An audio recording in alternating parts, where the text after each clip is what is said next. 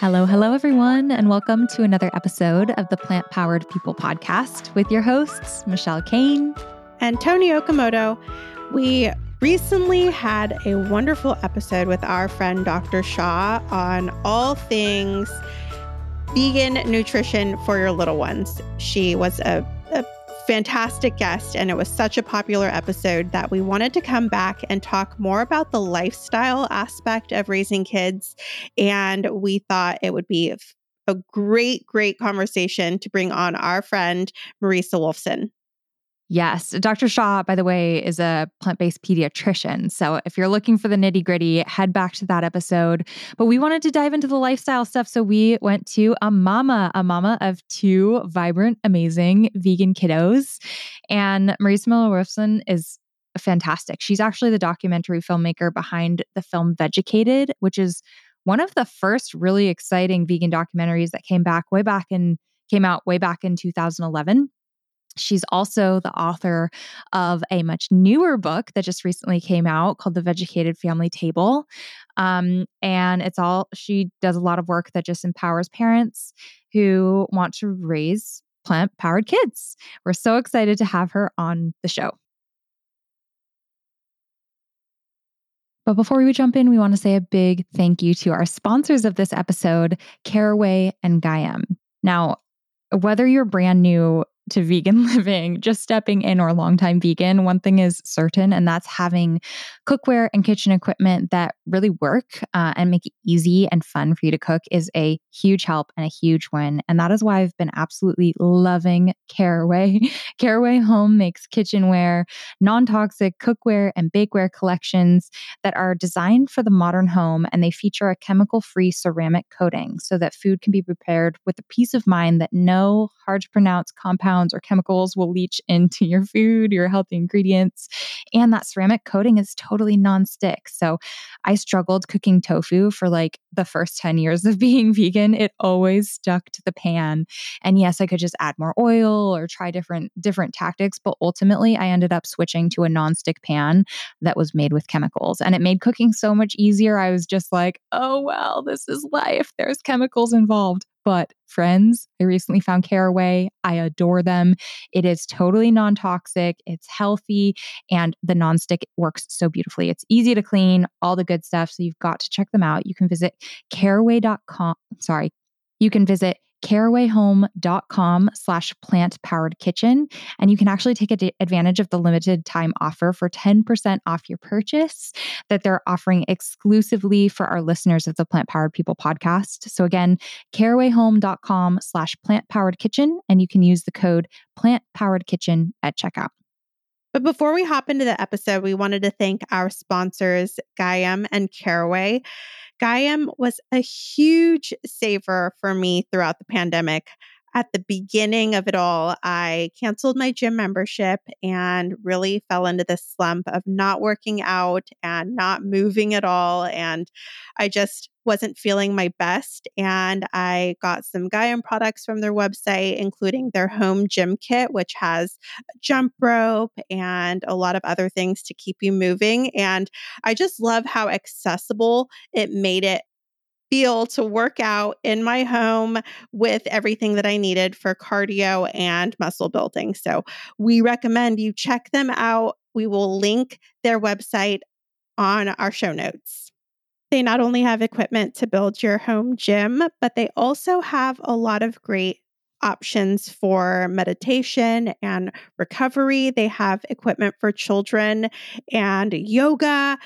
And we highly recommend checking them out again. Their website is gaiam.com, GAIAM.com. Hi, Marisa. Welcome to the Plant Powered People podcast. Thank you so much for having me. I'm so excited. Where are you calling us from today? My living room on the Upper West Side of Manhattan. Oh, very cool. I really love New York. I have all of these ideas of one day going and watching theater for a whole weekend, just all day long, every show. And I have not done it yet, but it's on my list of things to do. I really, really love musical theater. Awesome. That's so cute. While you're doing You that, should totally do that. I hadn't seen theater for, 2+ years. And my husband surprised me over Valentine's Day weekend with tickets to Harry Potter and the Cursed Child. And all I have to say is the stagecraft was amazing. It was phenomenal. You just sit there and you just think, how the heck did they do that? Did you do one full day or did you do 2 days? We did. They actually changed it. So they've shortened it considerably. It's now maybe 3 hours or 2.5 hours or something like that. So it's not, just the epic thing that they had before. They shortened it. I think people didn't really have, they maybe because of COVID or whatever, they didn't really want to be in a theater all day. Unlike you, who does want to be in a theater all day. Yes, I went and saw it for my birthday in 2020, and my birthday was in February, so it was right before everything shut down, and it was epic. It was like an all-day affair. So very cool that you got to see it. I'm actually jealous because I feel like I missed out, Well, while you're watching that, I'm going to be eating my way through New York. We recently published a New York vegan restaurant guide on World of Vegan. And because one of our team members, Amanda, lives in New York, and I was just blown away. I was like, I used to go there almost every other year with my family because both my parents, their families were from the East Coast. And then since I've been vegan, I have not been to New York City, which is crazy because it's like the hub of vegan food. It is. And what's so cool is that new places are opening all the time. I mean, sadly, some places are shut, they have shut down, like Candle 79, Candle Cafe West. There are so many that have shut down for various reasons, usually involving horrible real estate people. But anyway, there are new ones all the time. And so for Valentine's Day weekend, we went to Plantaqueen. And I guess I got used to knowing some vegan at every restaurant that I went to, just running into somebody that I know. But at Plantaqueen, they were all, 20-something, gorgeous, hip people. And I was like, I don't know anybody. And I love it. I mean, I love that I don't know the people there, because it means the movement is huge. Is Plantaqueen the same as Planta? I'm not sure. It's Toronto based originally. Yes, it's the same. I have eaten there many times whenever I go to Florida, and it is so good. Oh my gosh, it's tasty. Oh, good. Noodles and dumplings. I think I'm going to do that for my birthday, end of March. I think I'm going to take my girlfriends. We're going to celebrate our my father-in-law's 75th birthday there at the end of March. So I am excited. Nice. Enjoy. Okay, thank you. So let's jump into getting to know you a little bit better. You are a quite accomplished person, and I want our audience to really get to know you. But first, can we chat about what your food was like growing up? Did your parents feed you plant-based? You're such an expert in little ones eating plant-based, but did you grow up eating that way? Not at all. I mean, I'm from Indiana. There used to be a website, maybe it still exists, called factoryfarmingmap.com. And I looked at it probably about 10, 15 years ago, and I saw that there were 83 factory farms within an hour's drive from my childhood home. So where I'm from, it's just, it's Trump country, it's farm country. It's a small city in the middle of there. So no, I knew no vegans growing up. I knew one vegetarian, and I made relentless fun of her. And we're still friends, thank goodness. But I did not grow up plant-based at all. So I'm half German. My mom's from Germany. So I grew up eating a mix of kind of Midwestern food and German food. I mean, we're talking meat at almost every meal. I mean, certainly lunch, unless it was a PBJ or something. Certainly dinner, always dinner, there was meat. So I grew up like the opposite of plant-based, pretty much. Whoa. I can't believe how many factory farms are around you. That's wild. Even here in California, we have a lot of farms, but that seems excessive. Yeah. And the irony is, when I was little, I didn't know that they were farms because they're just big sheds. They're just big, long buildings with some turbine, like fans, no windows, sometimes windows, but usually not, usually just fans. They're farms and you would never know. What did you, when did you start making the connection? You said you didn't know when you were a kid. How old were you when you started to think more about that? I was 25, going on 26. I was a member of a Unitarian Universalist church right here in my neighborhood. And there was this kooky little English lady who used to light candles of concern for the whooping cranes in Florida when there was a hurricane. She was an animal rights activist, and I thought she was a nutball. And I am now a nutball, but she invited me constantly to screenings of horrible sounding films like Cow at My Table and stuff like that after coffee hour. And I always declined. And she finally asked me to see A Cow at My Table. I mean, not in a comment, sorry. It was We Are All Noah. And that was a Tom Reagan documentary from, probably the early 90s or something. And it just cataloged how animals are abused in various industries, entertainment, even how they're discarded in shelters and obviously abused and exploited on farms. And I just walked away thinking, oh my gosh, I'm a vegetarian. I have to be, because that can happen, but not because of me. And at that screening, I had picked up some pamphlets, some vegan pamphlets that she had put out. And I read them and I said, wow, vegetarian is not enough. I have to go vegan, full stop. So that was March 2002. Your kooky friend kind of reminds me of Michelle. She is the, hey, you want to come over for movie night? And then do like 3 animal rights movies in a row.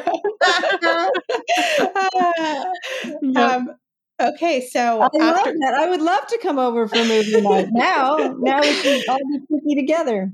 That's so funny. Now we I'm need like films that will untraumatize us. Now we need to watch like Care Bears or something. That's right.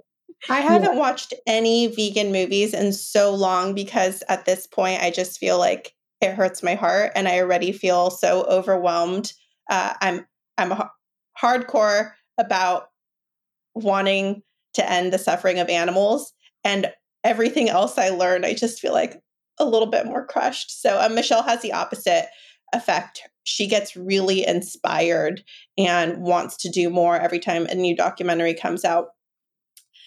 So after you have seen the light, you are moving toward, you said you went full on. Wow. Okay. So you're now full on. Then what? What does your Indiana family say to you? So I actually read those pamphlets on a plane going to Evansville, Indiana, where I'm from, to surprise my mom. It was my 26th birthday, and I was on the plane, and I was like, whoa, vegetarian isn't enough. I have to think about the egg-laying hens. I have to think about the dairy cows. And so I said, so I landed, and I've been vegan ever since. And I remember I told my mom, I said, Mom, I surprised her. She was happy. Da, da, da, da. And then I said, oh, and by the way, I'm vegan. And she said, you're not going to become one of those plastic shoe wearing radicals, are you? And I said, no. It was 20 years ago, coming up on my 20th anniversary of being vegan. And I am such a plastic shoe wearing radical, although now the shoes are so much better, right? The options are so much better. But yes, so then my mom thought it was kind of kooky. My brother made fun of me. Brothers do that. I think that's what they're for. And he made fun of me for years until finally it sunk in that, okay, this isn't a phase. And actually she's devoting her life to this. This is not a joke, and then the jokes kind of settled down. And they were like, whoa, okay, this is who she is. And then you became a hardcore activist. Let's take it from there.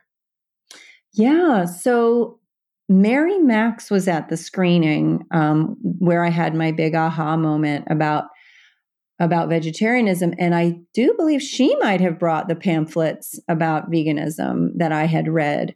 So she was an obvious person to connect with. And I said, oh my gosh, I can't believe this is going on. And she was, pretty newly vegan and animal rightsy herself. And she took me under her wing.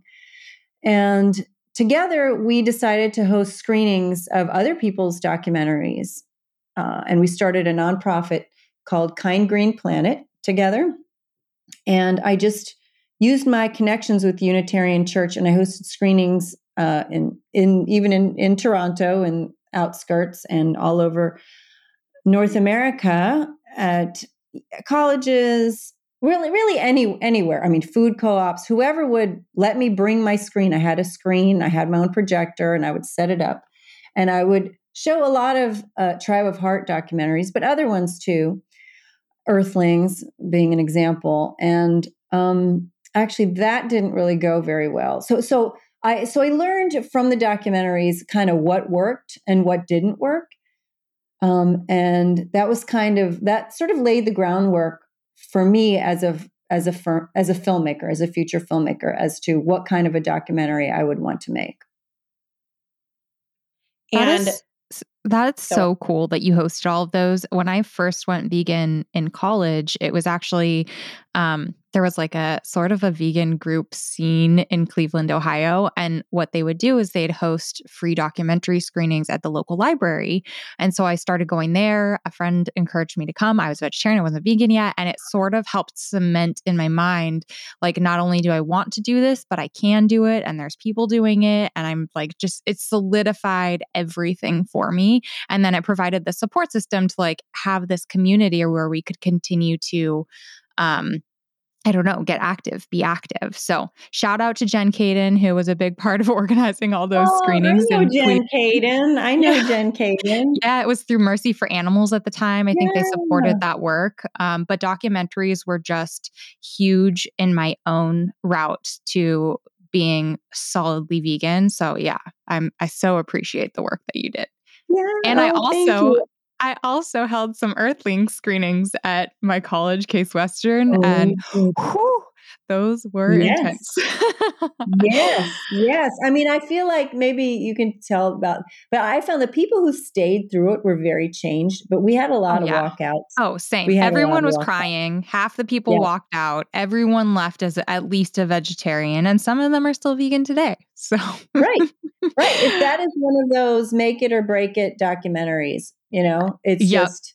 And for those listening, this is a older documentary that, again, documents the abuses of animals. It's narrated by Joaquin Phoenix. So it's got like a sort of a cover that draws you in, but you don't really realize how graphic and just a lot it is to take in. But it is. Yeah. I feel like, I feel like, Marisa, you kind of changed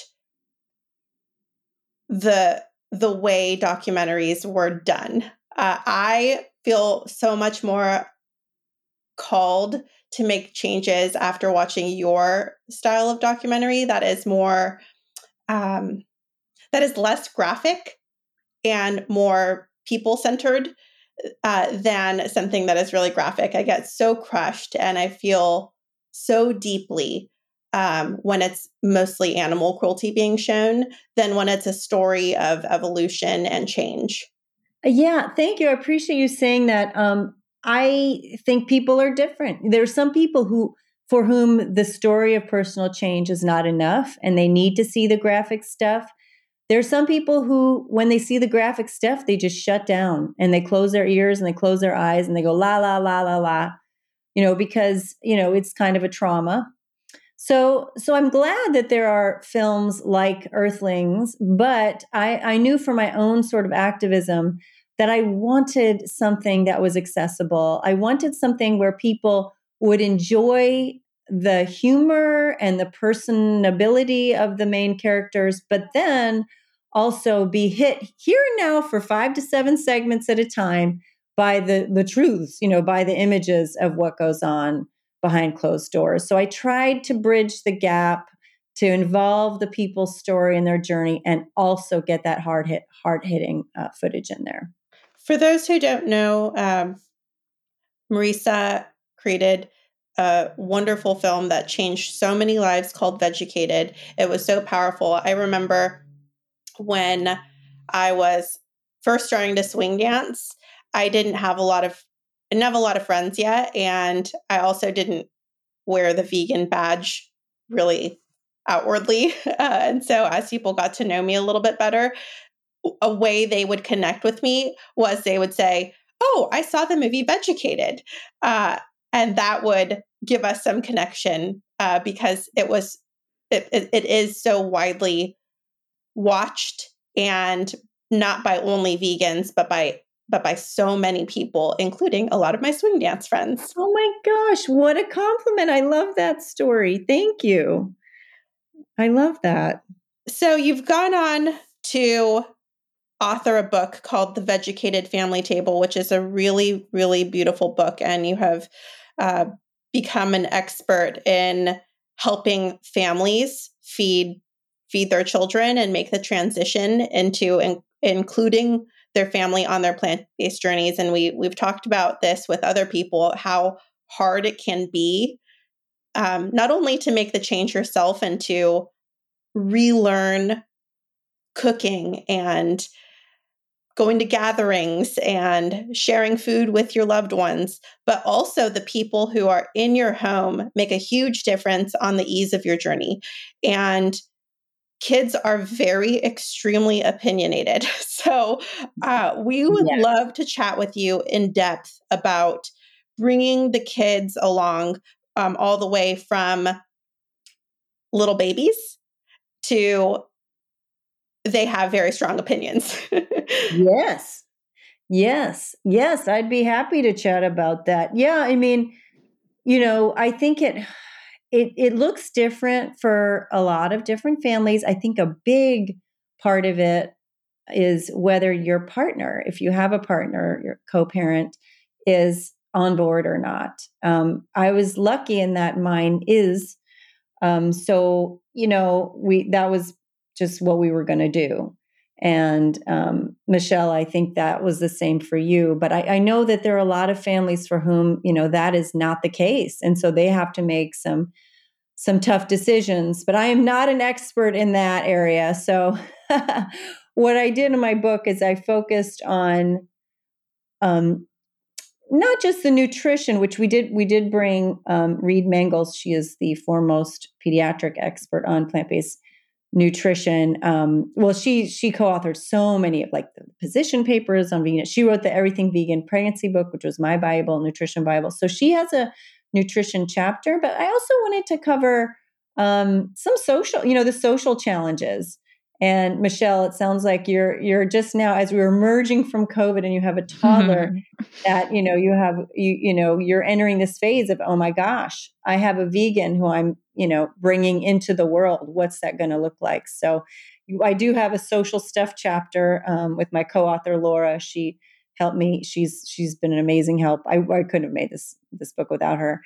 So we put our heads together because she was a nanny for many years and brought non-vegan kids into a more plant-based lifestyle. So just together, her experience and my experience, we really wanted to come at it from different angles and address so many of the questions that people have. That's awesome. Yeah, I have been so excited to talk with you because it's kind of crazy. I always knew I'd be raising Graham vegan, and I am in this sort of perfect, easy situation of both hubby and I are on the same page there. But even with that, there is so many struggles. But my little one's 2 now, and we've been living in this hunkered down pandemic life where he's not in daycare. He's never been to a birthday party. He's not like all these normal things that kids go through that are the big challenges. Like, what do you do when there's non-vegan birthday cake? What do you do at daycare where there's all these foods that are given to all the other kids and your kid wants to eat them? What do you do at the holidays where there's, Halloween? Halloween didn't even exist the first year. And then again this year because he was sick. So we've missed all of these periods of usually some kind of struggle. A parent has to learn how to handle these situations and talk with them with their kids. So I'm really eager to dive into this stuff with you because I know while maybe I've been able to skirt it right now, most parents coming up are going to have to face these head on when like life is resuming again. So yeah, well, I can speak to up to age 9. After age 9, like after the, third, fourth grade, I'm clueless. I can talk to up to age 9. That's it. Okay. So first of all, can you share, you're a mom. Can you tell us a little bit about like your kids, the ages of your Yeah, kids and very how they, yeah. sure. Okay. Yeah. So my son Gabriel is 9 now, and my daughter Emmeline, or she prefers to be called Emmy, she's 6.5. That half is important. Um, and yeah, they're super cute. They're totally spoiled in New York City. I mean, I have to include a caveat about that. I mean, we live halfway between Peace Food and Blossom on Columbus. I mean, we're just, so lucky and blessed to have so many options where we are, where I have friends in my hometown of Evansville, Indiana, who are raising kids vegan, and they have one restaurant in the whole town, So I have to qualify and say that I am extremely spoiled, but some things are the same no matter where you are. And that is, how do you deal with, because I mean, my kids don't go to a vegan school. They don't go to a vegetarian school. It's just, they do go to a private school, but it's just a school. They know maybe one vegan kid in their school. That's it. Whew. Yeah, it's a lot. I mean, the first time when we were thinking about what to do with Graham in terms of childcare, I started looking at even the daycare options, and most of them provide snacks. And at least in Sacramento, I didn't find any vegan options. And the idea of having this environment where you had complete control of what your kids exposed to, and like not having to put them in a situation where they can't have what everyone else is having. Yeah. And to send them into a situation where they're going to be experiencing that, and you can talk to the teachers or whatever and help guide that, but you're not there for those kind of toughest new moments for them, was like too much for my brain. I was like, I don't know how to do this. So we ended up finding a vegan friendly nanny temporarily right now, but which has been amazing. But I've been able to again like skirt that situation, whereas almost anyone else can't. Like, you just you need to rely on childcare and be able to send your kid to daycare. So like, do you have tips on that? Like, first entering your child into a situation where you no longer have control and you have to put those scenarios in the hands of other adults, and then you only have so much control over how they navigate that. Also, when you haven't yet told them, I remember talking to Michelle about her decision and why she was going with a nanny. And one of the things that she said was because Graham doesn't understand that he can't eat what other people are eating yet. He just, as a 1-year-old, he just didn't have The why. all of the information exactly, and couldn't understand why this kid is eating a corn dog and you're eating something different. So if you could talk a little bit about that part too. Sure. So we are super privileged. We decided to have, work with a nanny as well, who we still work with, who's amazing. And she is not vegan at all, but she totally respects it and understands it. And so my kids did not go to daycare, but what I do hear is that it's all about communication with, the daycare, the folks who run it. And more, they deal with allergies all the time, and children, toddlers deal with allergies all the time. So, Right. So fortunately / unfortunately, because of all the food allergies that are out there, kids, it's pretty normal to have food restrictions. Now, there are some schools that are completely, and daycares that are completely nut free, and that's a pain in the tush for us, because I do a lot of like nut based sauces, but I just, and things. So I like just have to alter it a little bit, but it's not foreign is the point. And there are a lot of kids with egg allergies. There are a lot of kids with dairy allergies. And so I think it's getting the daycare provider / school involved in understanding what it is that they can and cannot have. And they play an active role in explaining to the child, in a way that makes sense, and my kids, they just always knew that they were vegan. And once they started talking and understanding that their food is a little different, they started to ask, like, become little vigilantes. I mean, they would ask everything. Is it vegan? Is it vegan? Is this like, you'd give, Gabriel a glass of water or juice. He's like, is it vegan? And you're like, yeah, yes, it's water. It's vegan. You know what I mean? So it like becomes ingrained to them, like, to always ask, when they're at that age group. But when they're little, like, I took my kids to something called Poppy Seed, which is basically it's like an extended class, baby class, for like 2.5 hours. And then there was always a snack time. And so I would sit there during snack time and we would bring stuff and other people would bring stuff. And really, they would sometimes offer, goldfish crackers, and they'd put it on the table, and I was like, oh God. And so, I would just have to redirect my kid. You just have to redirect your kid. And, it's good to kind of get a sense of what are the kinds of things that they might serve, and then just bring in your own. Like, if they don't want to buy the little Earth Balance orange crackers, if your kid is, wants a neon orange cracker, that's, I wish they had the goldfish shapes, but anyway, or there's like the Pepperidge Farm pretzels. So if other kids are having the goldfish crackers at daycare, you can bring in the pretzels and say, well, here are your tiny little fish.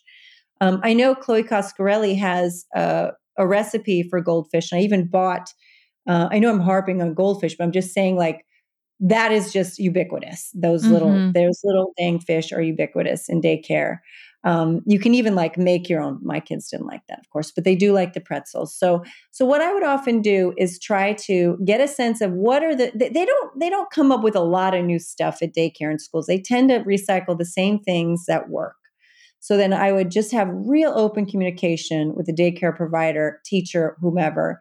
That's the first step. I mean, even before the class starts, I would send in an email with a list of snacks. And at this point, they know, like, they're like, oh, the Wolfson's okay. So at this point, they know, and they just know what works and what doesn't work. And my kids don't fuss now that they understand it.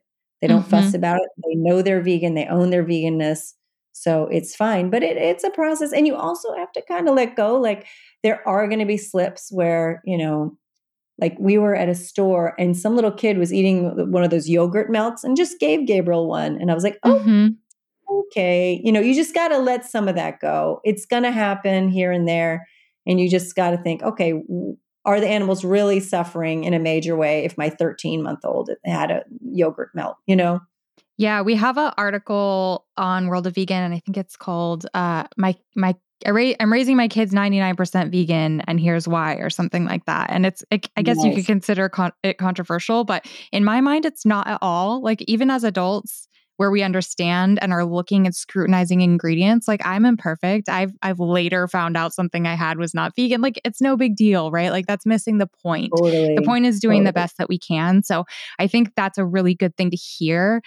Other vegan parents just say that they're imperfect, and that helps pull the pressure off of each new vegan parent, where you obviously you want to do everything. Like, it's just gross to think about animal products going into your kid, but we have to let go of that a little bit.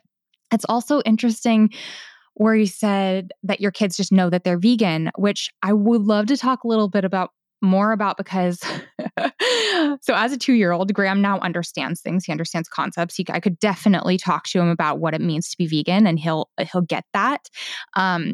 And he knows the word vegan, but I haven't explained it to him because he doesn't even know that death is a thing. He doesn't know what dying is. He's literally not been exposed to suffering or cruelty or violence or any of those bigger picture things. And I know that he's going to, but part of me is like, I just want to keep him sheltered for as long as I can. And part of me is like, okay, when do I rip off this Band-Aid? Because I'm in such a unique place right now with the pandemic where I can keep him sheltered for quite a long time from having to like be aware of cruelty. And when do you introduce that? Or is there a way to talk about being vegan without, he doesn't even know people eat animals. He doesn't know animals are slaughtered. That's going to hit him as such a foreign concept when we talk about it because he fully Right. understands like the world now, but doesn't know that exists. Right. Well, here's the good news about breaking veganism and death of animals and stuff to your kid is that they're not part of it.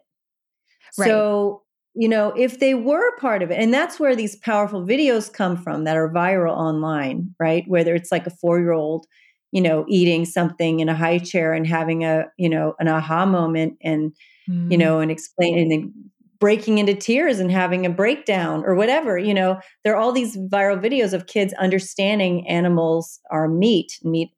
Comes from animals. And our kids don't have that. So where it becomes interesting, well, first of all, let me backtrack and just say we don't, we are vegan because animals are our friends. Something like that, Yeah. something like that. And then but I wouldn't necessarily avoid it for too long because I'm not saying you should or you shouldn't, but because they aren't a part of it, they're going to feel okay about they're not going to have the guilt with it. Do you know what I mean?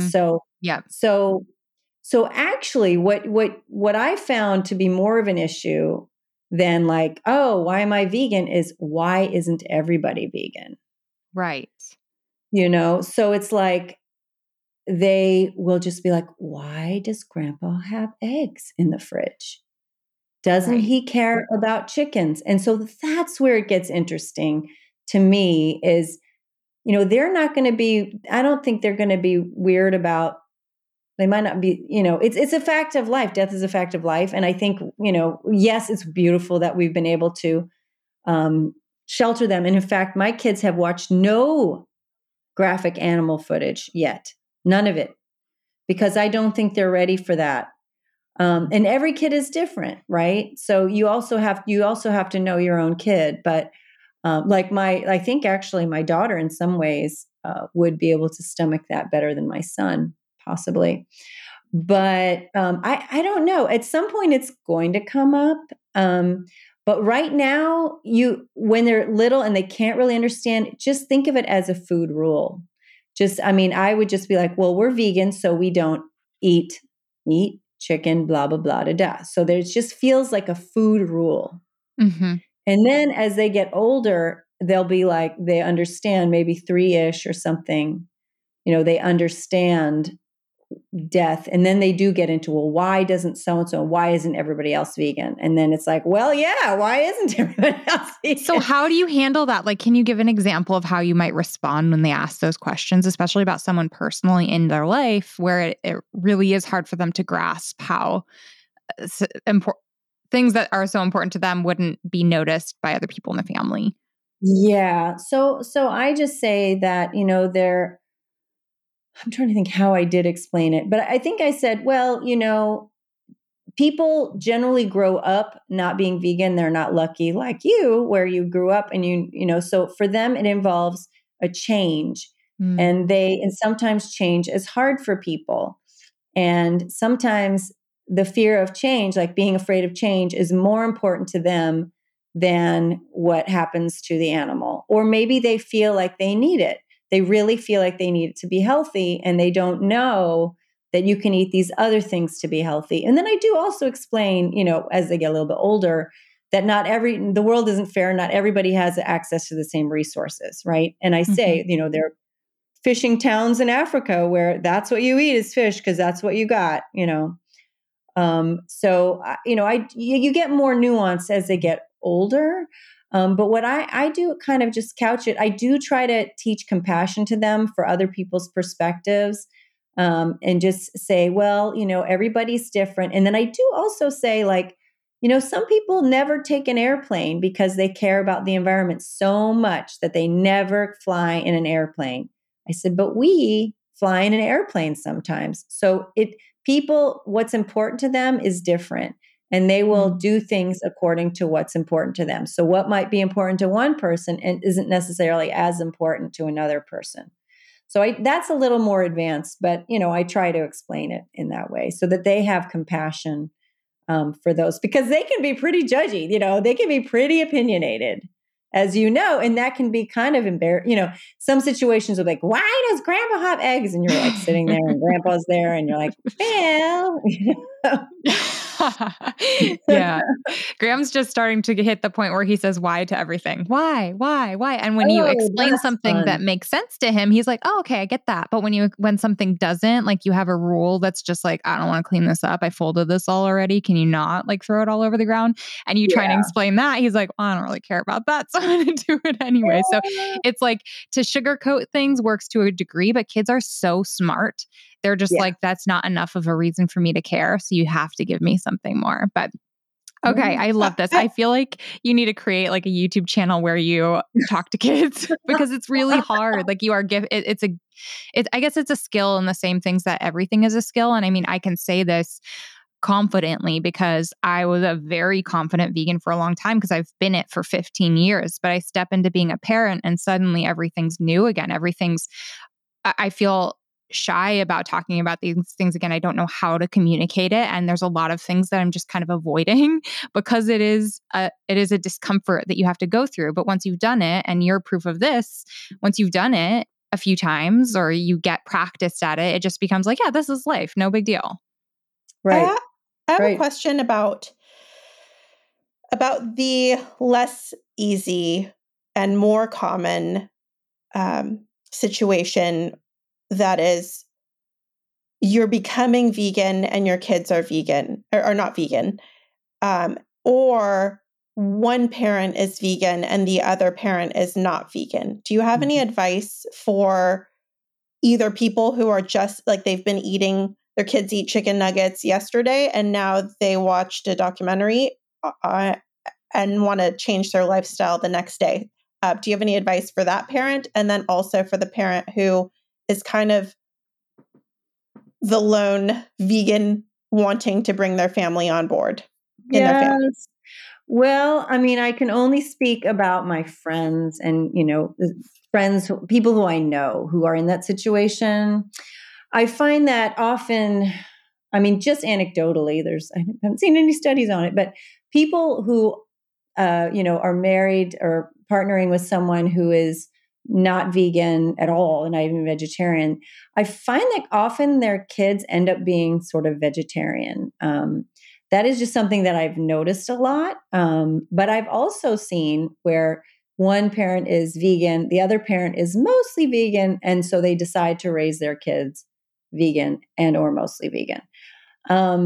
Yeah, that is where you get into power dynamics, you get into family dynamics, you get into beliefs about health, I mean, it is so complicated when you have a totally mixed family.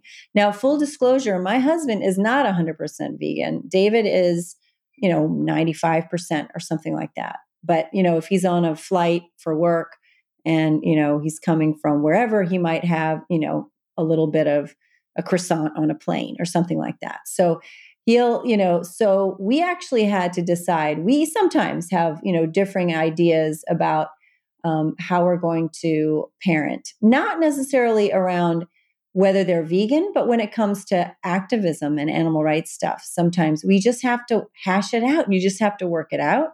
You kind of have to be open to, compromise if you want the partnership to work. And it's awkward, especially when you have such a staunchly held belief. I mean, I don't have such great advice around that other than if your foundation is solid and you respect each other's opinions, then you just have to reach a place that you're both comfortable with and go from there. And you might have to let go of ideas of perfection, and that's got to be uncomfortable for I feel people. like that's marriage in general. Yeah. 100%. Yeah, Also, that's not specific to parenting. Now, there is one gal who contributed a couple of recipes. Her name is Ambria Lasley. She's also from Indiana. She's from the Indianapolis area. And she's known as Black Mama Vegan on social media. I have an interview with her on our homepage, educated.com. She talks about coming to this without her kids being vegan. So like she came to veganism, with little kids and bigger kids.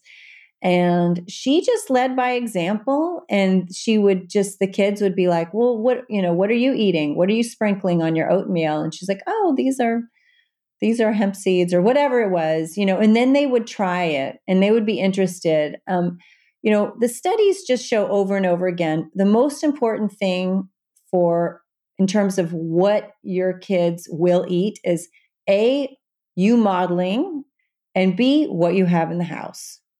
So if you bring vegan stuff in the house, you have almost all or mostly vegan stuff in the house, the kids will naturally, that's what they have access to, right?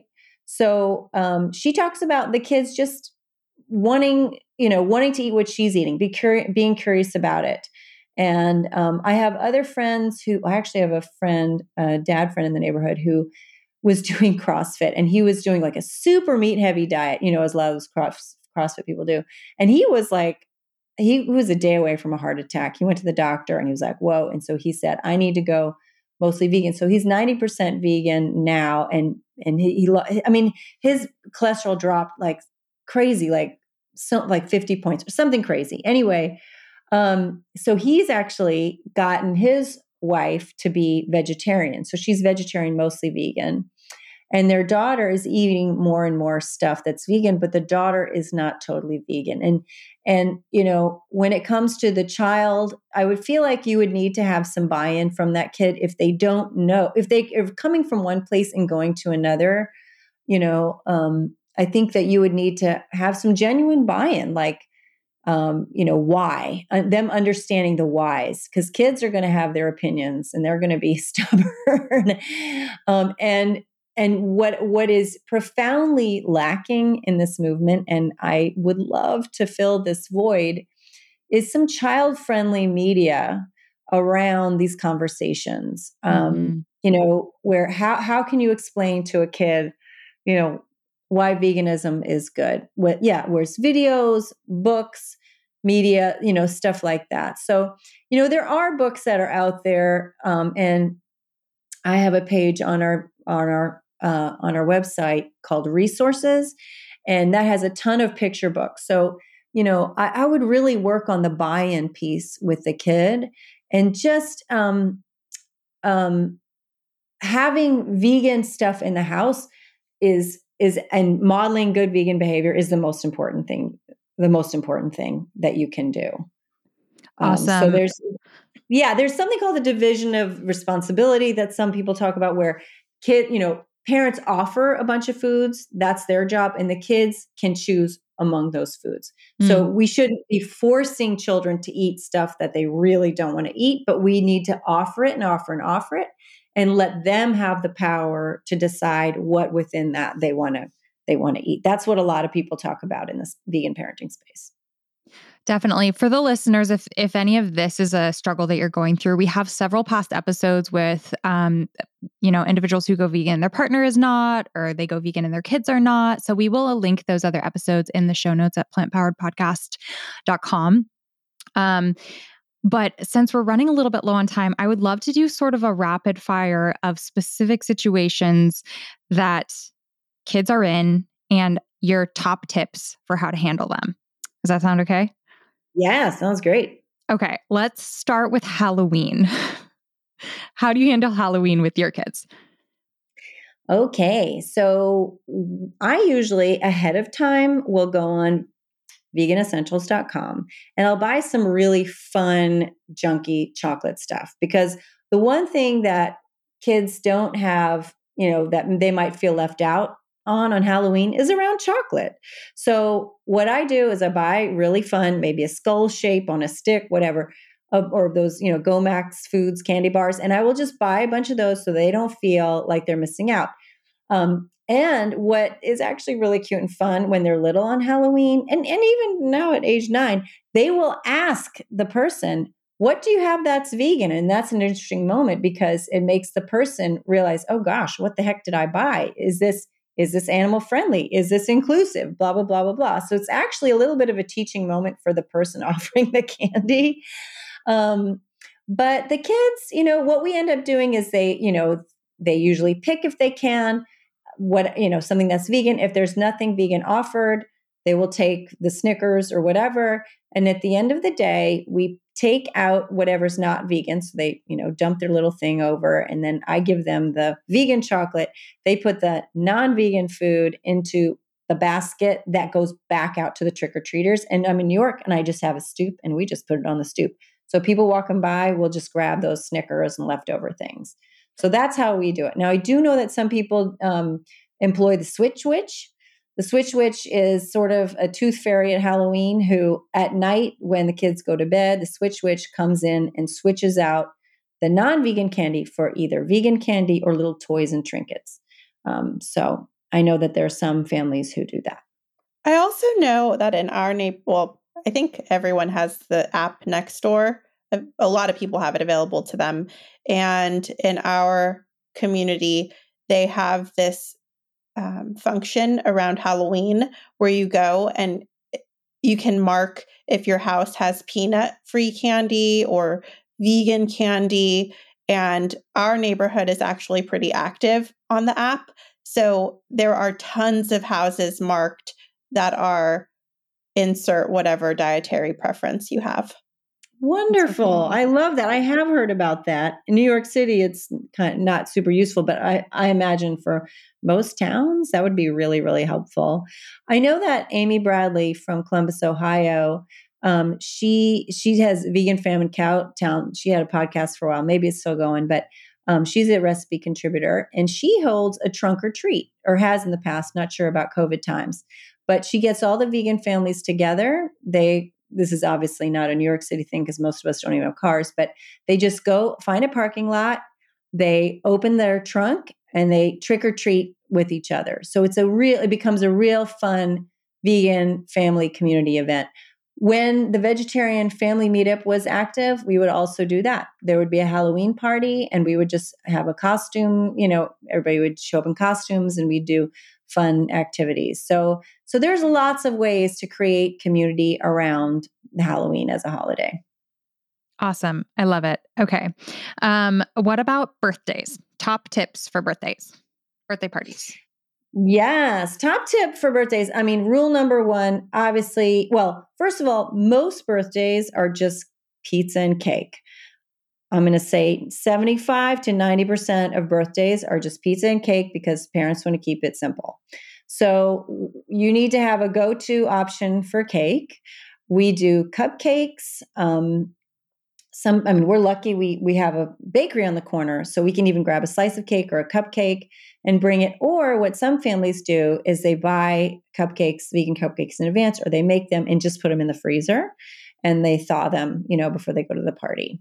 There are some families who will go the extra mile. They know they've got a vegan kid coming and they say, hey, where can I get a vegan cupcake in town? And you can say, oh, well, this or that bakery, or you can say, oh, I can bring one. Don't worry about it. You can decide. But in terms of pizza, families do that differently too. Some people will, have something in the freezer that's, a freezer pizza or something, either homemade or boxed, and bring that. There's some people who will just rip the cheese off of pizza. There's some kids who don't like pizza and, or there's an allergy or whatever. And so the parents bring something else fun for the kids to eat. So it's really, you got to figure out pizza and cake, number one. and number two, communication with the parents, really, which is, what are you serving? Just text them ahead of time, respond to the paperless post or Evite or whatever. Say, what can I bring? Sometimes that is enough of a cue for them to be like, ooh, gosh, we got to do vegan food, and they'll do it. But just opening that line of communication is key. I love that. Super helpful. Okay, just a couple more. So Easter, I feel like that's relatively simple. Now you can pretty easily find Easter things and just make your own Easter basket. But what if you're going to an Easter egg hunt where your kids are getting a whole bunch of candy that's not vegan around? Same type of thing as Halloween, or do you have other tips?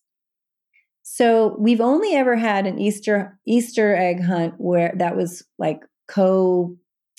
sort of organized by classroom parents, and they know your kid is vegan. I mean, if your kid is vegan, everybody will know, they will know, especially if you're a vocal vegan kid.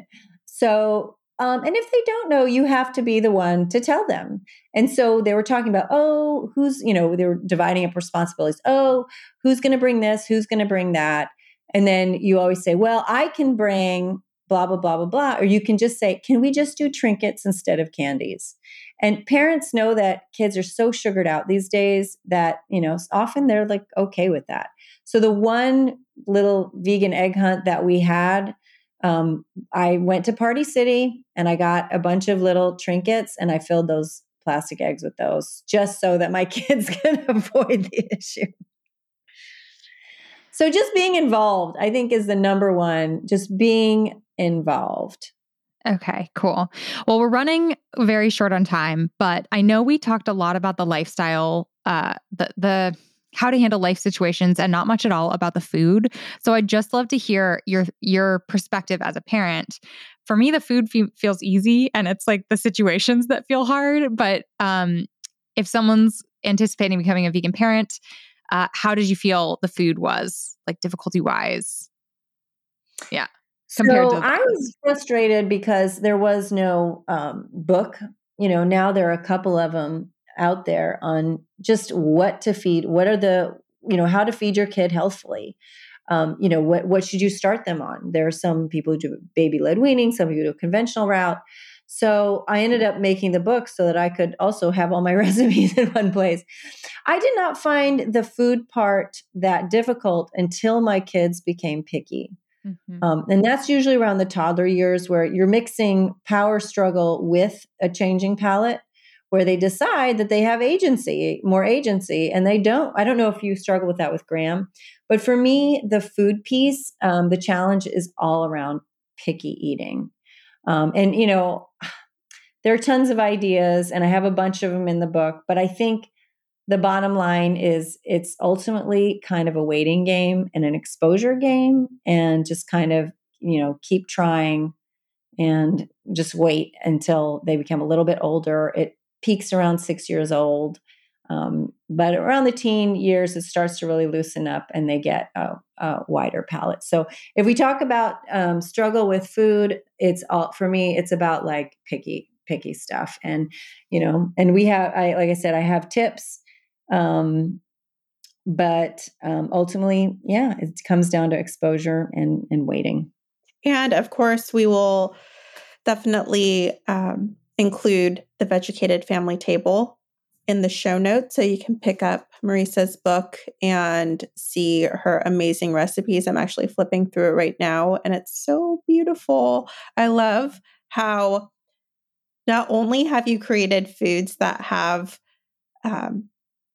the whole family in mind, including the little tiny ones, but also you've made them super cute for kids to find appetizing as they look at it. Thank you. Yeah. So cute. So much of that's one of the tips and top tips and tricks with picky eating is just getting kids excited visually by it. It seems so annoying to have to put something in a cute shape and get those cookie cutters out and do it in a shape, but they really respond to it. So we wanted to keep the book really light and fun and appealing for kids and give ideas for parents to get their kids to eat that good stuff. Do you have any final words for parents to get excited about helping their kids on develop their own journeys, their separate kid journeys in plant-based living? Oh, I guess I would just say that, it was daunting. It was really daunting when we were going down this road. But what I discovered is kids really do have a sense of pride around this issue. And all kids want to be superheroes at the end of the day. Their media is about superheroes. They want to feel like they're saving lives and making a difference. And this is one way, raising your kids vegan is one very effective way where they can feel like they're doing it every day. So often, it's framed as in terms of restrictions and like what you can and you can't and blah, blah, blah. But on the flip side of that, kids also, they take a lot of pride in it. And they also are part of a community, a larger community of kids that share the same values. and who ultimately, at the end of the day, when the fit hits the shan with climate change and their eyes are open to all the destruction in the world, they can look back and feel really, really proud about their contribution and the role that they played in making the world a better place. That is so beautiful. That's really beautiful. Well, thank you so much, Marisa, for coming and chatting with us. We're going to have you on for a part 2 because we didn't even cover half of what we wanted to talk to you about. So thank you for being such I'm game. Let's do it. This was really, really fun. And we will include your book and your social media so people can go and follow you and ask you any questions that they may have had after the episode. But thank you so much again. Thanks, guys. One last reminder to check out our 2 sponsors of this episode, Gaiam, the makers of beautiful fitness, yoga, and wellness products. And you can find them at Gaiam.com, GAIAM.com. And Caraway Home. They are the makers of non-toxic, eco-friendly, beautiful, modern kitchenware and cookware. And you can find them at carawayhome.com, CARAWAY home.com/plant-powered-kitchen. And you can use the code plant-powered-kitchen for 10% off your order. Thank you so much. Huge thank you to Marisa for coming on and chatting with us. That was a wonderful conversation. And you have to pick up her book. It is really, really beautiful. And there are a lot of great ideas for the lifestyle aspect of raising vegan children. It sounds so easy when we talk about it, because her presentation of the book is going to serve as a really great guide to getting your little ones to eat their vegetables. And we're just grateful to have her on. Yeah, I feel like this was kind of a mom therapy session for me. I don't know. I so appreciate being able to pick her brain. And I hope that some of the questions that I am currently living and struggling with helped some of you listening, especially if you're parents or going to be parents in the future, or if you know anyone who's a parent who this might be helpful for. Please do send along this podcast episode. And Marisa, big, big thank you for all you do to empower the plant-based parents of the world. As I'm going through this vegan parenting journey, I am creating as many resources as I have time to create, a lot of articles and other resources that you can find at worldofvegan.com. If you just look up parenting, like go to worldofvegan.com and hit the little search bar and look up parenting or kids, anything like that, and you'll see the different resources that we have there. So I hope that's helpful. You can also find the show notes with everything that was mentioned today, including Marisa's cookbook and everything else, at plantpoweredpodcast.com. And if you'd like to support the show, we so appreciate it. We've actually had a few Patreon supporters recently come on board supporting us, and when we get those emails, it's just Tony and I instantly message each other and are just like, oh my God, someone's giving $5 a month or whatever it is. I can't even tell you how much it lifts our spirit and encourages us to just continue prioritizing this work. Tony and I both talk about often how this podcast is our most personal way to connect with you. And it feels kind of weird because we can't see you. We can't hear responses from you, but the messages that we do get and the feedback that we receive, whether it's through Patreon or even just like a message in an email or Instagram or whatever, those all impact us so powerfully. So we just really appreciate you. And if you ever want to reach out and connect with us, please feel free. Yeah. Yes, we definitely encourage you to do so. We're grateful to be on your plant-based journeys with you, and we share the messages that you send with each other. So if you want to reach out to one of us, we'll definitely share it so that the other person can have an uplift in their day as well. Yes. And you can always find us, either myself, Michelle, through worldofvegan.com, and Tony at plantbasedonabudget.com, or on Instagram. I'm just at vegan and Tony's at plantbasedonabudget. So there's lots of ways to reach out to us. And if you do want to support us on Patreon, it's patreon.com/plantpoweredpeople. Thank you all so much. We wish you the happiest, healthiest day in your head, and we will talk to you in the next episode. Bye.